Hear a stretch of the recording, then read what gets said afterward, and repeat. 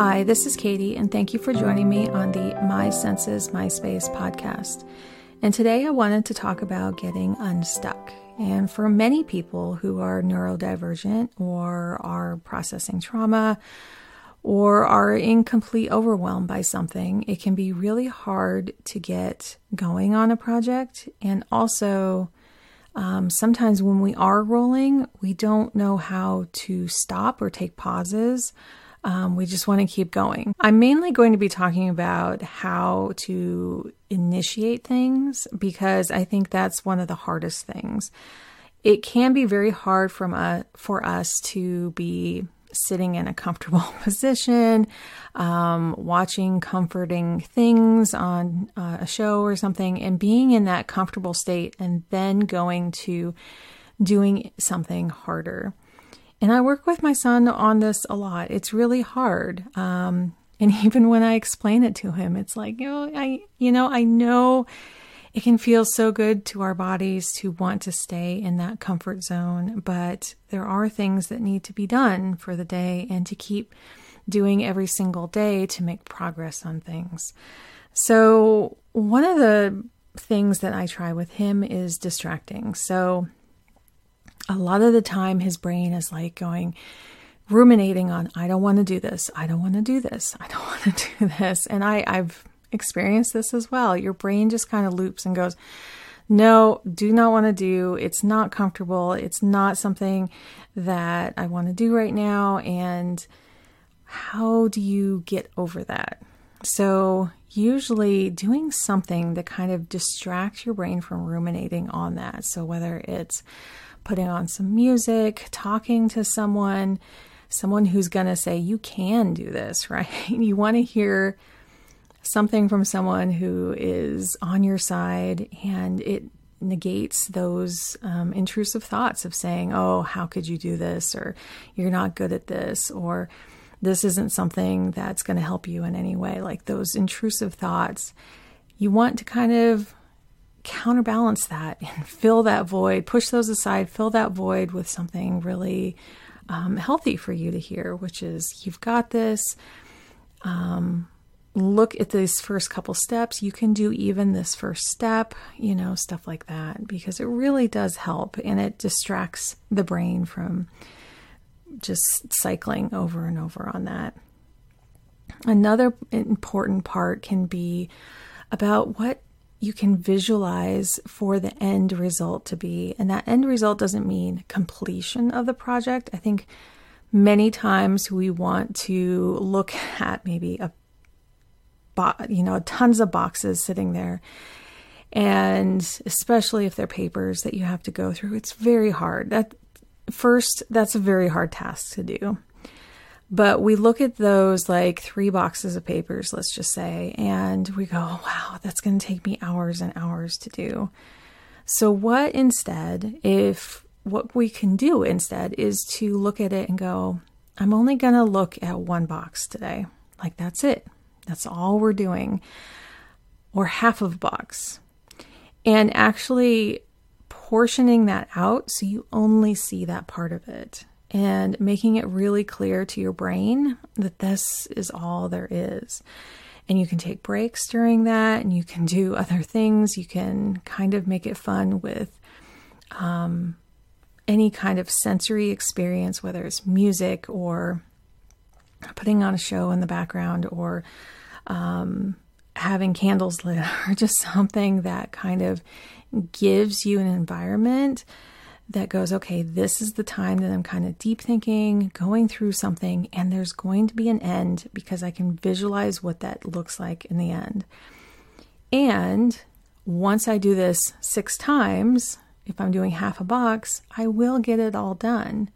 And I can look forward to having like all of that actually taken care of. So how do we visualize what the end result is? Maybe it's a singular project and you're putting something together that's like a filing system. So what does that look like? Is it stacked vertically or horizontally or in a book or in a hanging file organizer? Like what does that look like when it's done? And the more easily you can see that, you know the steps to take to get that done. It's more easily like achievable if you're visualizing as like these hanging folders instead of going, I have no idea how to do this. I don't know what products I need. I don't know how I'm going to like actually categorize things. But when you see like these hanging folders that maybe are organized by month or by categories or by person that it affects, whatever it is, you can visualize it and you're like, oh, okay, I can do that. Oh, I know what I'm done because I'll actually be seeing what I'm visualizing in my head. And there are people who have trouble visualizing, and that can be a disability unto itself. There can be struggles around that, and it's not your fault at all. But just to know, like, there are other people out there who can help you visualize and kind of see, well, what is that end result going to be? It could be that you're using tactics like limited time, limited scope. It really helps to go, okay, I'm going to set, it could be a Pomodoro timer where you're just working for about 25 minutes, then take 5 minutes off. You could do that repeatedly over a day, or you could do like, I'm only going to spend 20 minutes every day on this. And that way I know I'm not going to burn out by doing this because I'm only doing a little bit each day, and I can spread this out over time and also have brain power to make other decisions in my life. Because whenever you're working on a bigger project and making decisions, you're using up that decision power that you have. Like, we have only so many, the ability to make so many decisions in one day, and that's okay. We use those up, and then that means we need to rest. That means that we need to then do something the next day or put off things until the next day. Is it that you can incentivize yourself? Is there any kind of rewards that you can give yourself that are really going to be beneficial in the long run? So it doesn't have to be centered around food or money or anything like that.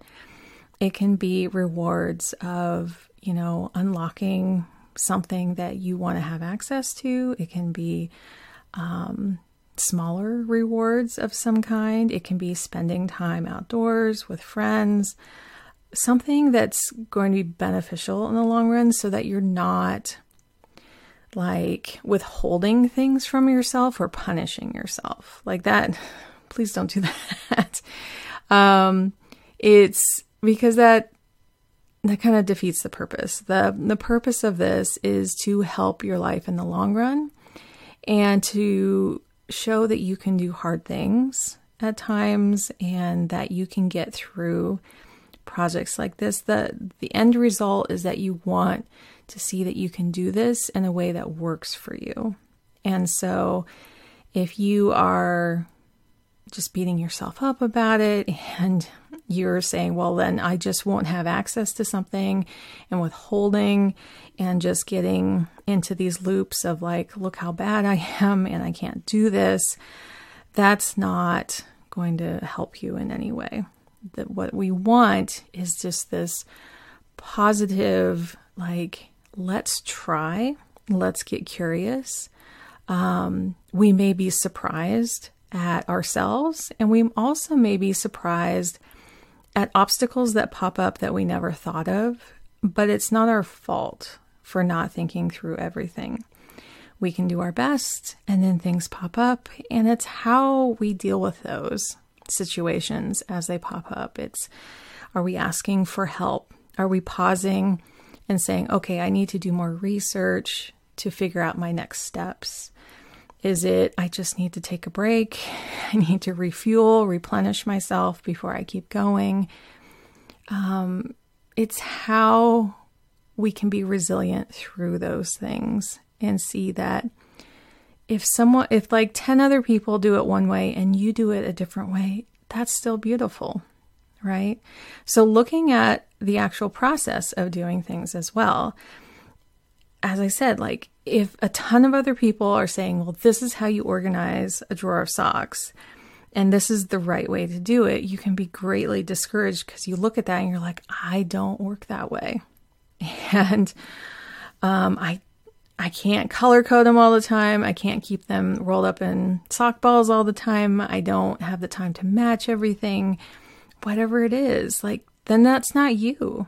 That's not you. And we don't have to be stuck in the, I can never get my sock drawer organized. It's coming up with a way that works for you. So what if you had all the same socks, so you never had to match them? What if you had a bin instead of a drawer that you just toss all the socks into? You never have to roll up a single sock ball again. And that works for you. Like, we want to see what works for you. And come up with tools and come up with any kind of processes that just really fit your brain and how you're going about your day-to-day life. If you're just so busy, then subtract things that need to be done that can save you a lot of time, and see if that helps. And the last thing I want to talk about is there could be a lot of emotional feelings underneath getting certain things started. So it could bring up a lot of family trauma or emotional trauma you may have experienced in the past, and that may be holding you back from completing the next step that you really do want to get done. I know I have felt many times, I'm like, why can't I do this? And there is a reason, and I had to unearth that reason. I had to get therapy. I had to dig down deep and go, what really is going on here that's keeping me back, that's keeping me stuck in what I am doing? And there needs to be healing, and there needs to be introspection and really going, okay, it is safe for me to take the next step, because usually it's grounded in unsafety. And so looking at things, even if it's organizing a sock drawer, there can be a lot of trauma around it that is keeping you from doing something that really helps you. It's not about doing it right. It's not about doing it like everyone else, but it's doing it in a way so that you can feel better about your days moving forward. So I hope that helps.